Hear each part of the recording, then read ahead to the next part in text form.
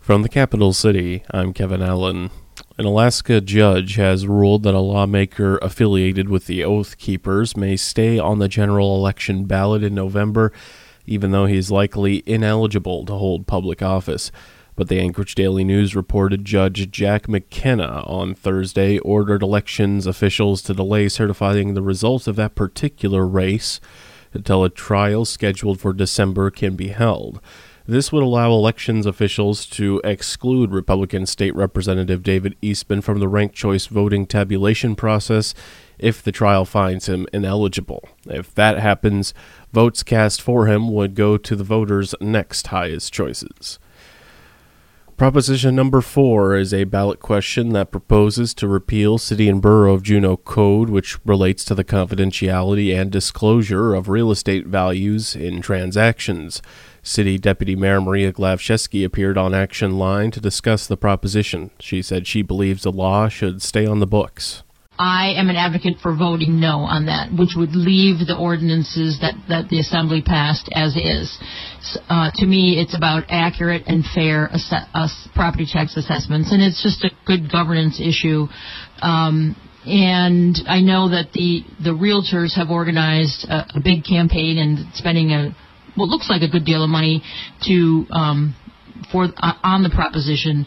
She said the city ordinance are in line with state law as it relates to property values. State law requires assessors to determine the full and true value of all property in the state.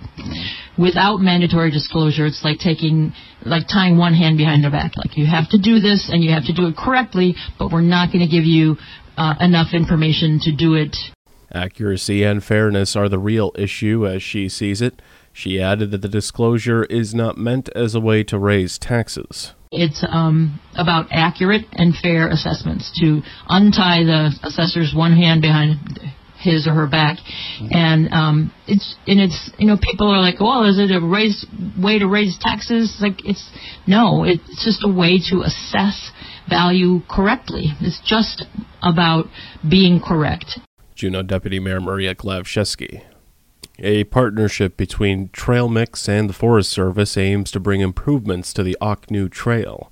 Trail Mix Executive Director Ryan O'Shaughnessy spoke to that effort on Action Line. We are working on the Notn Trail in a partnership with the Juneau Ranger District, and those funds are provided through the Great American Outdoors Act. And that legislation provides funding to the Forest Service, among some other agencies, to improve our recreation facilities, our trails.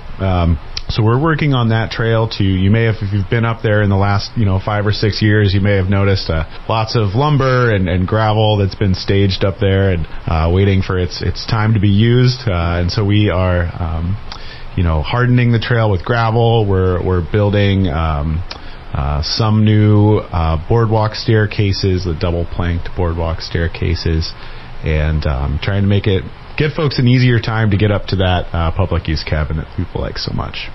Meanwhile, O'Shaughnessy said they are at the home stretch with work on the Treadwell Ditch Trail. We've been working through a partnership with the Juneau Community Foundation on a grant supplied by the Alaska Department of Fish and Game, the Division of Wildlife Conservation. We've been working on the Treadwell Ditch for about almost 5 years now, and we're in the home stretch. We're really excited to be working on the portion of the trail beyond the Bonnie Brae neighborhood and moving up towards Eagle Crest. So really, really excited to see that coming together. Trail Mix Executive Director Ryan O'Shaughnessy.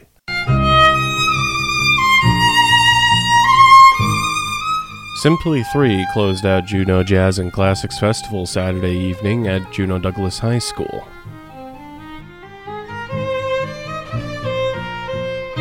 Jam music program included string players opening for the band. Zach Clark, the band's cello player, said how Simply 3 got started. Well, all of us, we started on classical music. We were all classically trained, and we had private teachers growing up. We all went through the public school system in our respective states. And I think all of us were on the fast track to being a classical musician, being in a professional symphony orchestra one day. And there came a time in each of our lives where we found out that we didn't necessarily want to be on that track. We love classical music, we love symphony orchestras, but we wanted to do something a little different. The band's bass player, Nick Valiobos, said that Simply 3 is continuing their tour in Alaska. Well, we're headed to Sitka actually next week, and then Anchorage as well. And we actually do have a new album coming out at the end of the month, September 30th. It's actually a hymns album, but we've put our Simply 3 sauce all over it.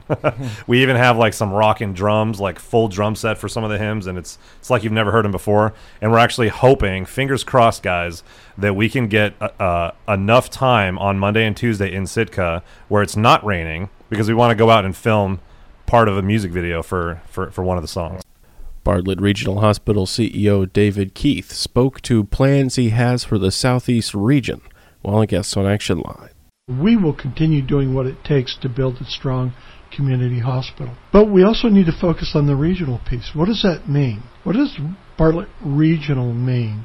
And so we're going to explore the regional piece, because I think, as you know, it takes more population to support a hospital than what we have today. When I entered healthcare in the 70s, it took roughly 5,000 people to support a hospital. Today it takes roughly 50,000. So what do we do regionally that makes sense for Juneau to the benefit of Juneau and its population here? Keith says he wants to see broader in the healthcare space. Hospital's one piece of what we do. I would dare to say Bartlett Regional Hospital probably will become Bartlett Regional Health System in the future, because we have to do more than what a hospital survives. So I want to broaden that scope. I want to broaden that vision and probably help people understand healthcare is changing so rapidly that we cannot be high-centered and fixated on just one item of healthcare. We're going to have to look at multiple things in the healthcare space. And says there are ways to look regionally for the hospital. We have 1.3 million people that come in on cruise ships. We have people that transfer here from Petersburg and Haines and other communities. I need to nurture relationships with them so they'll send us their patients to higher levels of care.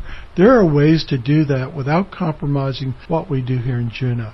And everything we do, much like what I had to do in McAllister, because we expanded our footprint from 1 county to 14, was to the benefit of McAllister. Well, what we want to do here in Juneau has to be to the direct benefit of Juneau. Look at telehealth services. That's a regional opportunity that we have to explore. We have good doctors. We could probably offer telehealth services to other small communities. So there are ways to do this successfully and meet the ordinance of the city, but more importantly, add value to the city as we grow our service lines. Bartlett CEO David Keith. Juneau School Superintendent Bridget Weiss spoke to preliminary data on school enrollment in Juneau schools while on Action Line. She said it was about what they projected. We're not quite there for an official count that happens in October. So this is preliminary. So this is still preliminary, right. But of course things settle in quite a bit. So by now, and we are just almost exactly where we were a year ago in terms of enrollment. So we were pretty steady. We are between 55 and 60 students under projection, and so each year, as you know, through the budget process, the board makes a projection decision on enrollment, and then that number is what creates the revenue, the anticipated revenue that we budget around. She said the most variance in enrollment was in the elementary schools. Not too many trends really, other than where we had the biggest variance was at elementary, which makes sense a little bit. Families with younger children are moving in and out. Maybe families get sometimes more settled when their kids get older. They're less likely to move kids around once they're in middle school and high school. So our high schools were really close to on target. Our middle schools, we had one above, one below projection. And at elementary was maybe where we saw more variance in enrollment by building. And said they are seeing families return to the physical schools. We have seen is we are getting new families like with 7-year-olds, 6 and 7-year-olds that might have found alternative ways to educate their child during the pandemic, besides a traditional schoolhouse. And so we have some of those families returning to our system. We have less students in our Homebridge program. More of our homeschool students are choosing our brick and mortar schools this year than last year. So we're seeing some of that evolution out of the pandemic and some impacts because people are settling back into, quote, whatever we think is normal. School Superintendent Bridget Weiss. Last week, the public policy manager for Meta, Lori Mullen, joined Dano on Capital Chat to talk about internet safety for youth. Moylan said teenage years are important years to develop these habits. Obviously, your teenage years are incredibly formative for the habits that you're going to have into adulthood, right? And we certainly know that as adults, we're on our computers all the time, right? We're on our phones all the time, whether it's for work or to connect with friends and family that we're not seeing all the time. And so now is really the time, to talk to your kids and make sure that they're learning those healthy habits that they'll need when they're adults. Moylan explained a method to stay in control of these habits as parents. We've recently introduced some new tools to help, jumpstart these conversations and give parents more control and insight into the things that their kids are doing on our apps. And so things like helping them set screen time limits on Instagram, right, so that they're only on the app at certain times. I know when my kids go to bed, I like to just take the phone away at the end of the night. Some parents also just use the screen time limits to turn it off and make sure that they're not accessing Instagram, messaging with their friends all night. She said another way is to be a good example with screen time and online privacy. Thing also adults can struggle with too. So, I think it's important to make sure that we're teaching our children that we're both modeling as examples, and also that we're, helping them use the types of tools like screen time limits so that they can be sure that they're, having sort of the proper balance between the time they're spending online and the time they're spending doing other activities. Brewfest in Juneau took place over the weekend. We spoke with Corey Mills, a member of the Rotary Club, on Saturday. We're super excited. We're calling it our 10th annual. The pandemic kind of put a stopper in it for a little bit, but so we're super excited to be back. Full force, 1,000 attendees, basically sold out. She said, technically it would be their 12th annual. In 2020, it was canceled, and last year they had tight restrictions. Mills talked about the vendors involved. So we have 18 brewers and distributors across Alaska. 4 of them are our local favorites, Alaskan, Devil's Club, Barnaby, Forbidden Peak, and then we have 2 distributors, Specialty and RNDC, brewers from just all over Alaska that come here and you get to taste their beers. And there are a lot of beers that you don't even get to taste. You can't find them at the liquor stores here.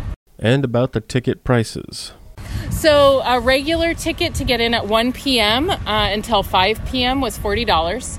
And then we have an hour ahead of time, 12 to 1, where you can come in and it's a very limited number of tickets. And those are called our VIPs. Those are $65 per person. And then we do have some designated driver tickets. They're not available the day of, but they're available beforehand to pay for that DD, and those are $15. It's all for charities. Mills shared what the money will go towards. Put on by 2 Rotary clubs in Juneau, and Rotary is a charitable organization. One of the projects we're focused on right now actually is putting together food for kids over the weekend. So we know that kids get breakfast and lunch at school, but then what do they do on the weekend? So we're working to come up with a way to make sure they have that food over the weekend as well. Meteorologist Nathan Compton from the Alaska National Weather Service summarized this summer's temperatures and rainfall. So this summer was a little bit of a warm one when it comes to temperatures. Towards the beginning of the official summer period, it was much warmer than usual. We broke 2 records in the late June to early July period, and then it kind of trended downward to more of a normal summer until just towards the end in the August period where we bumped up a little bit above normal. As for precipitation, we were running just about normal to what's usual for the Juneau area. We were trending upwards in terms of precipitation towards the end, but overall we were almost exactly at where normal is for Juneau. Never miss a story or a newscast at KINYradio.com. Now you're up to date. For News of the North, this is Kevin Allen.